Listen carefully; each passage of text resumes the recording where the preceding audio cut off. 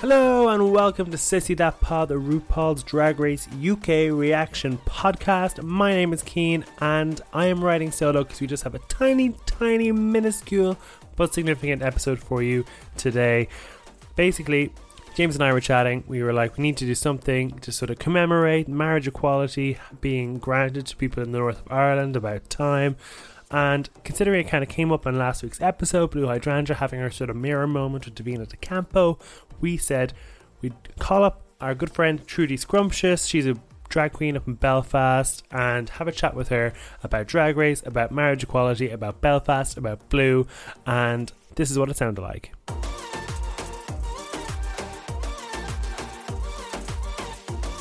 Thank you for jumping on the phone with me today, Trudy. You're okay. It's nice to talk to you. Where do I find you today? I am in Belfast. I'm based in Belfast in the city centre. So that's just chilling at home tonight, a night off for a change. Of course, Belfast has been all over the news for good reasons, and it's the passing of marriage equality up the north of Ireland. So it's a weird, I don't know, how do you congratulate it? It's kind of something that we should have had for ages. Well, that was the thing, whenever it was coming up, whenever it was sort of grey cloud, otherwise known as the DUP, going. Well, I was convinced they were going to run back to to Stormont and try and cancel it. You know what I mean? Because that was kind of a stipulation that they could sort of get in there and throw a spanner in the works, sort of thing.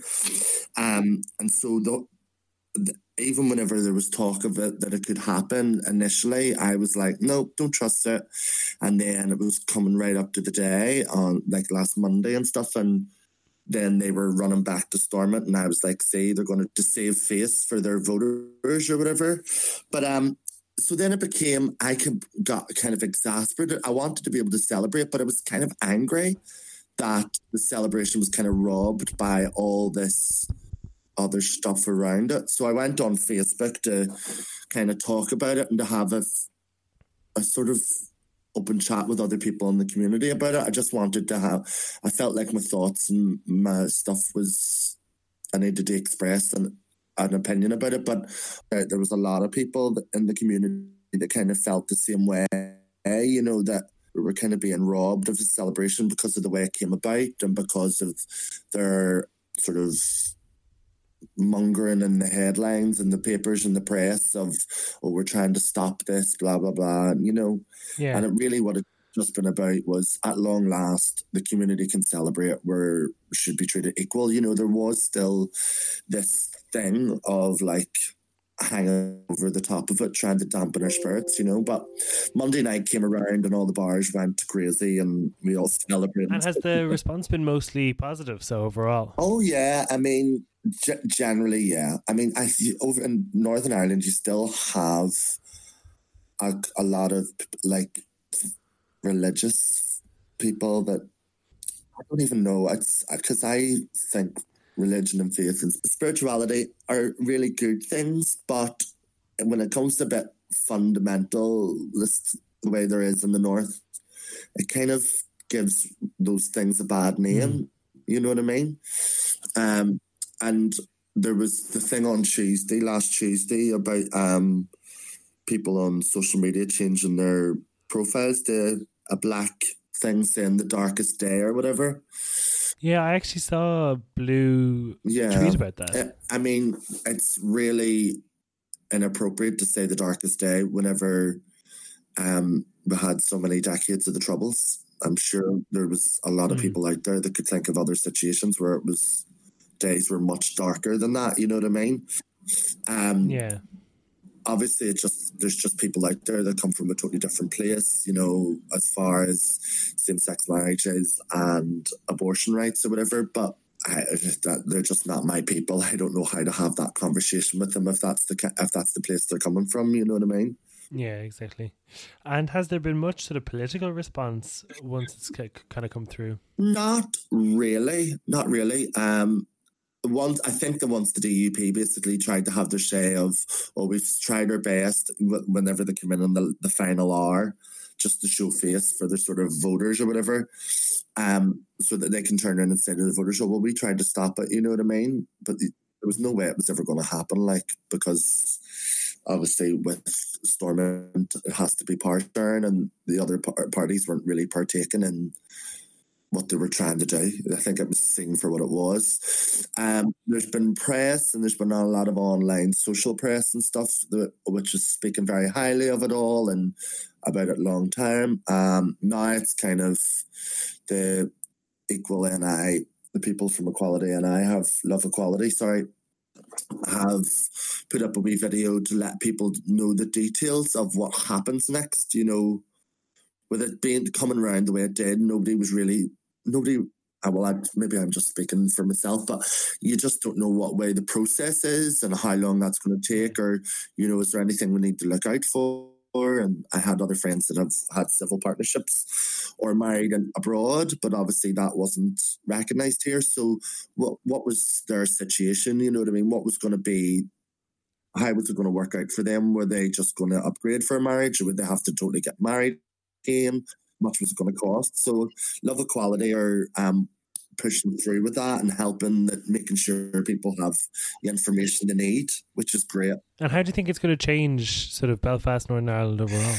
To be honest, I don't think it's going to change that much. It's just love, and the love has already been there. If anything, it'll be good for business. You know what I mean? Because there'll be so many more people being able to get married, and events, and, you know, restaurants and hotels and all of that sort of stuff. The bridal industry will probably boom a bit, you know what I mean? Yeah. Which is great. That's great money for the economy and all that. Hopefully, and maybe subconsciously somewhere along the line, you kind of hope for that if the law in the country is that we are equal, maybe the homophobes or the people that are, you know, don't really agree with it will slowly but surely go, well, it's okay in the eyes of the law. We've been told by the law of the land that it's fine. Maybe somewhere subliminally that'll sink in with some people, and definitely great for future generations, you know, coming up and never feeling like they're having to second guess their love or second guess their human right to be loved. You know what I mean? Yeah. Well, hopefully, you know, the way it's come through, even though I suppose down here it was a bit of a vote and it was a lot, you know, more nervous and tense, but it still started that conversation amongst people, amongst families, amongst friends that, you know, maybe hadn't been happening before. So hopefully now that's kind of come through, that conversation will be had more, and hopefully there'll just be a more openness towards it. Yeah. Yeah, I mean, it's one of those things, you know, I think you kind of do need people to be out and proud and gay, and even in the smaller places, you know, further north. Belfast is its own bubble in a way sometimes, I feel, in Northern Ireland. You know, a thriving city, you can be gay and you can live your life, and people tend to not really bat an eyelid. But then when I done Lauren Pride early on in the year there, and that's right up on the north coast, and, you know, I think there is a lot of sort of the people, you know, it's not accepted within the communities a lot in the places. Yeah. So hopefully that, you know, gay people get married, and, you know, that we're starting to feel a bit more comfortable in our skin, and I don't know, like I definitely think it's something to do with the future generations, knowing that they are accepted and they're equal and they're proud, and, you know, that subliminally sends a message for the future. And was it weird seeing that topics that are brought up on a you know, UK, if not worldwide show like Drag Race UK? No, I think for me it wasn't weird. It was just the timing couldn't have been any more appropriate, you know, for the... I know, right? And for the week, it was just sort of very serendipitous. That was good. Obviously, I know Blue from the scene up here and stuff, and I know her and her partner are really dote on each other and they love each other. All, you know, you can see that, you know, in her reposts and all that sort of stuff. But so being on a reality TV program, they're going to go into those topics, and so I kind of subconsciously thought maybe that it would probably come up somewhere along the lines, you know. I kind of always got the impression that sort of those BBC shows would be quite impartial with regards to naming political parties and stuff like that. So I was kind of interested to see that even though Blue presented the facts in quite an impartial way, she was still kind of calling out the DUP and I was kind of interested that Drag Race decided to take that stand. Well, drag's always been political anyway, so I don't think that they really care. I think, you know, I think they would rather have the conversation and it get, you know, edited out or whatever way those protocols are within the BBC. But I never really understood that anyway. Why? Because the news is always giving you versions of these stories. So why can't people have real versions of their stories being told? You know what I mean? For Blue, that is her reality. Why she is in every right and entitlement to say this is how I am experiencing it.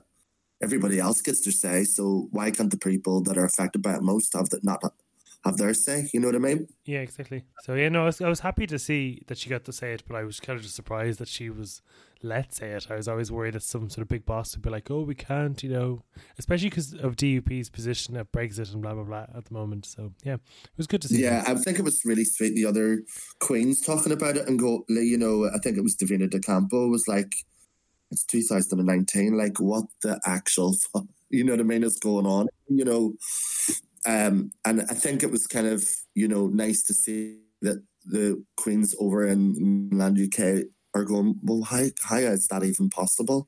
Like, the reality of it is we should have got it with everyone else. It just didn't get happen because of dodgy politics. And yeah, 100%. So how have you been finding Blue's performance on Drag Race UK so far? Great. Really, really good. Our snatch game was topical. Her runways are obviously off the scale. That last. Like we've seen her Instagram. We know how good she is with the makeup, and it wasn't kind of until this week that I saw that eye, and I was like, yes, this is what I kind of have been expecting from you makeup wise, and it was just so good. Yeah, her makeup skills are incredible, and I think what happens because she'd done that eye a long time ago on her Insta. Well, I remember I had seen, and she had done one where like she had an eye for a mouth as well, and she had sort of 3 eyes and stuff like that. Yeah, she plays around with all the different portions and stuff. But I had seen that, and I thought it was clever to then develop that idea and concept forward and bring it to the Drag Race runway. Her outfit and everything was beautiful, like this sort of sheer with the fleshy tone and the vein and blood and all that. So gorgeous. So gorgeous. So our runways have been, you know, incredible. The thing about it is Blue's only doing drag, I think, 3 or 4 years. So to be on a massive platform like that in such a young stage of a career, it's incredible. And to be like staying afloat as well among some fierce queens. Okay, you know, like it doesn't look like she's in pole position to win at the moment, but like she surely doesn't look like she's leaving anytime soon. No, again, it depends on the challenges. You know, I love watching Drag Race, but I do think the challenges are leaning towards, you know, they obviously will do an all-round sort of spectrum of challenges, but in different seasons, you know, it is sometimes more fashion-based or it is sometimes more acting-based or, you know what I mean, or comedy-based. And that kind of eliminates or lends itself to potential winners, if you know what I mean. But then you can be surprised, like after Downton Draggy, you'd think Blue might have been in a bit of trouble with Snatch Game, and then she pulls it out of the bag. Yeah. I mean, he's been the sassiest, shadiest sort of one out of them all. I think. I know. The thing with Blue is he looks too cute, and then he always catches you off guard because you're like, did that bitch just come for me? Like, do you know what I mean? You blink like butter wouldn't melt, as my ma would say. And then the next thing is he gets a stinger, and you know. And no shame but reading RuPaul as well for the gowns. Oh, the bravery. I don't know whether Rue even picked up on it. It looked like Rue didn't clock it or something. And then it was like, did she really just do that? You know what I mean? And then I was wondering because, so it was episode 3, Blue reads Rue for the gowns, and then next week Rue looks the best ever in like in a jumpsuit and a catsuit. Oh yeah, I mean, I love Rue anyway. I'm loving watching her sort of style develop in a new kind of UK way. You know what I mean? I think Rue prefers British fashion. He seems to have a conversation about it and enjoys it, and you know what I mean? So But that's what lots of people have been saying, that Rue looks like he's actually enjoying himself again, which is really refreshing. I think just the injection of a new culture and a new material to get his sort of teeth into, and know that all right, governor thing, and he's picking up all these lingos and all that sort of stuff. So I think it'll be even more interesting because there's so many other like places around the UK that can be brought in and have their own sort of style and culture and accents to sort of have fun with, you know what I mean? It'd be interesting to see how it grows. Exactly. This season's been, I think, a really good opener because it's got like Baga, who's just, to me, like very British drag, you know what I mean? Very like London pub drag, you know what I mean? And then the Vivian's just a talent in her own right as well. Like she just obviously can do it all. You know what I mean? And Cheryl's kind of bringing the more American tongue pop side Yeah, of it as well. and I've liked Cheryl's looks. She's been getting a bit of a tough time, but I think they're just kind of I think she has a nice style aesthetic, is what I'm saying. Is nice. Sometimes it's been a bit hit or miss, but I always like she seems to have an idea of what she's about. If you know what I mean. Yeah, exactly. I suppose on the topic there of different types of drag across the UK, is there a particular characteristic to the drag in Belfast? Obviously, drag can be whatever you want it to be to whoever you are, but is there kind of like a running theme? No, there's not really, actually. There's a lot of variety in Belfast. Well, I think so anyway. I think a lot of it is about personality up here. You know, you kind of have to, be able to have the crack with people and be bubbly, be engaging, even when you're performing. It's kind of about sort of selling your charisma and stuff when you're performing. But as far as some of the queens of the older ones, I mean, like that have been around, like myself, I've been doing it 20 years. There's Tina, Teddy, Glitzy, Portia, they're all have very different types of characters. Portia's like Lady Portia, all that sort of glam, and then you have Teddy, who's the big higher heels and controversial activism and all that sort of stuff. A potty mouth, and then you have Tina, who's kind of that Millie drag, but Millie's like, the working class kind of mum kind of vibe, or girl kind of vibe. It's that kind of thing. And then you have Glitzy, who sings and loves all the old gowns and sings live and all that sort of stuff. And then my sort of drag is a bit of everything. I like to try and explore different types of it. I like comedy, I like singing live, I like lip sync mixes, you know what I mean? And different style aesthetics. So I think there's all different variety. You have, then there's a new generation that have been doing it now 10 years as well, like Rusty, Roxy, all those girls that are have their own aesthetic going on as well. But I think generally through it all, it is about personality. And I presume it's fair to say that Belfast are very much behind Blue for the crown. Oh, absolutely. Are there viewing parties? There are. Maverick. Well, Blue is based in Maverick, so they're doing viewing parties every Thursday over there. I think Blue's there for some of them as well. So I think that's interesting that she's kind of watching it with people, getting their reaction. You know what I mean? Because that's a regular bar and stuff.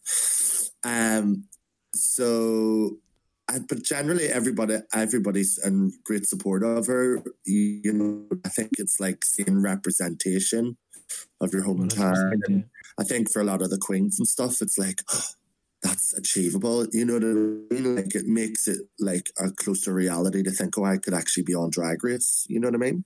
So do you think 2020, Drag Race UK Season 2, we'll see a lot more Belfast queens apply?